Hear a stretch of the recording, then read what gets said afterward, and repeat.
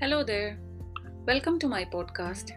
Here, I will present my personal reflection and application project of the course Team Leadership and Conflict Negotiation. When it comes to what I gained throughout this course journey, first, I will discuss what inspires me as a team leader. I work in a medical clinic where people are from different places, languages, ethnicity, and culture. Although diversity makes it a creative workplace, the employees often possess judgmental attitudes, become skeptical, and prejudiced on each other's actions. Therefore, there is a barrier to team coordination within my company. On top of that, the medical clinic is getting complaints about its services due to a lack of team coordination. Hence, these course learnings inspire me to use the strategies of servant leadership to create a coordinative team culture in my clinic, which would overcome the patient service conflicts. Also, I am inspired to put forward a proposal to the leaders of the company to have a change in leadership strategies which would achieve team coordination and conflict management.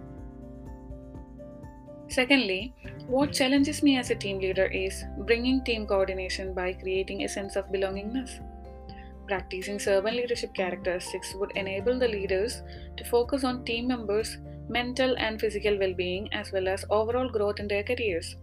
Servant leadership is all about putting others first. In fact, incorporating servant leadership principles in my organizational practices is difficult because organizational members, including leadership, focus on their own personal achievement and well being at all costs.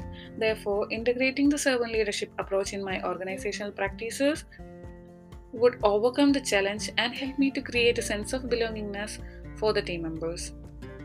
Next, I will discuss some scenarios where I could apply the concepts learned from this course in my medical clinic. Number 1, developing and rebuilding trust. My company is currently facing trust issues due to lack of fairness. Specifically, trust is broken because of discrimination based on ethnic background of the various team members. As a reflection, the organizational policies do not always apply uniformly to everyone. So, I would propose to the organization's leadership to recognize and acknowledge each team member's emotions and concerns and connect with them through servant leadership characteristics of active listening, healing, and empathy. Moreover, I would recommend the leaders to express their genuine interest in their team members. Number 2 is conflict negotiation. Since there is broken trust in the company, having crucial conversation is difficult without mental rebuttal. This often creates heated up conversations and failure in conflict management. Therefore, I would propose to the leaders to recognize different interests of various parties involved in the conflict and to reconcile their interests and needs. Furthermore, the organization leaders must acknowledge to the team members that their concerns are part of the overall problem that the leaders are trying to solve. Number 3 is effective communication strategies. My organization has an effective system for smooth flow of work related information. However, there is a conflict and emotional disconnection for the team members because of failure in handling negative feedback respectfully. So, to overcome these challenges in communication, I would suggest that the organization leadership to focus on servant leadership quality of awareness.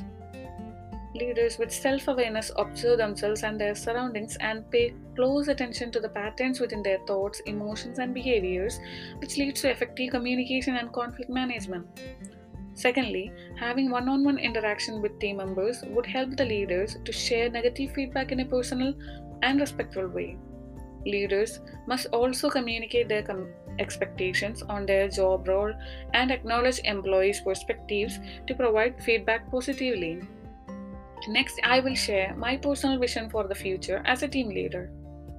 My personal vision for the future is to serve with compassion and commitment to the growth of people through effective healthcare administration, providing strategic direction, fostering team coordination, and orienting healthcare services through individualized consideration of associate. Pursuing MA leadership at TW is the first step towards my vision. Another way is through my ambition of establishing a healthcare business. I will start the healthcare service business only after a handful of experience in healthcare administration field. Secondly, I would like to serve with compassion and commitment.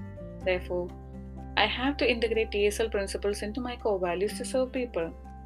The TSL features of awareness, healing, and empathy could infuse prioritizing service oriented leadership throughout my life. Finally, my vision includes providing strategic direction to my associates. Like a TSL, I could perform better as a strategic leader by integrating stewardship, awareness, and conceptualization through leadership competency of planning and organizing. Moreover, focusing on my core values of integrity, purpose, freedom, resilience, and decisiveness enables me to be honest and open to communication, which helps in fostering team coordination and managing conflict. By offering individualized consideration to the team members, I would encourage employees' personal and professional growth through leadership competency of people development. Also, practicing vision and strategic thinking competency would effectively align my core values towards my vision. Next, I would like to reflect on myself with some lingering questions about team leadership and conflict negotiation. The first question is: as a team leader, how could I create professional accountability and belongingness towards the company for the team members? Assessing whether my team members are empowered to make decisions on their job responsibilities helps to answer this question. I assume empowering the team members by involving them in decision making process would create a greater sense of ownership, accountability, and belongingness irrespective of how diverse the team is, which leads to more effective team coordination. The second question is: how could I empower the team members for team coordination from servant leadership perspective? I suppose learning from practical application of servant leadership principles would help me to find the answer for this question. Studies show that adopting servant leadership characteristics of commitment to growth of people allows the leaders to trust their team members in decision making.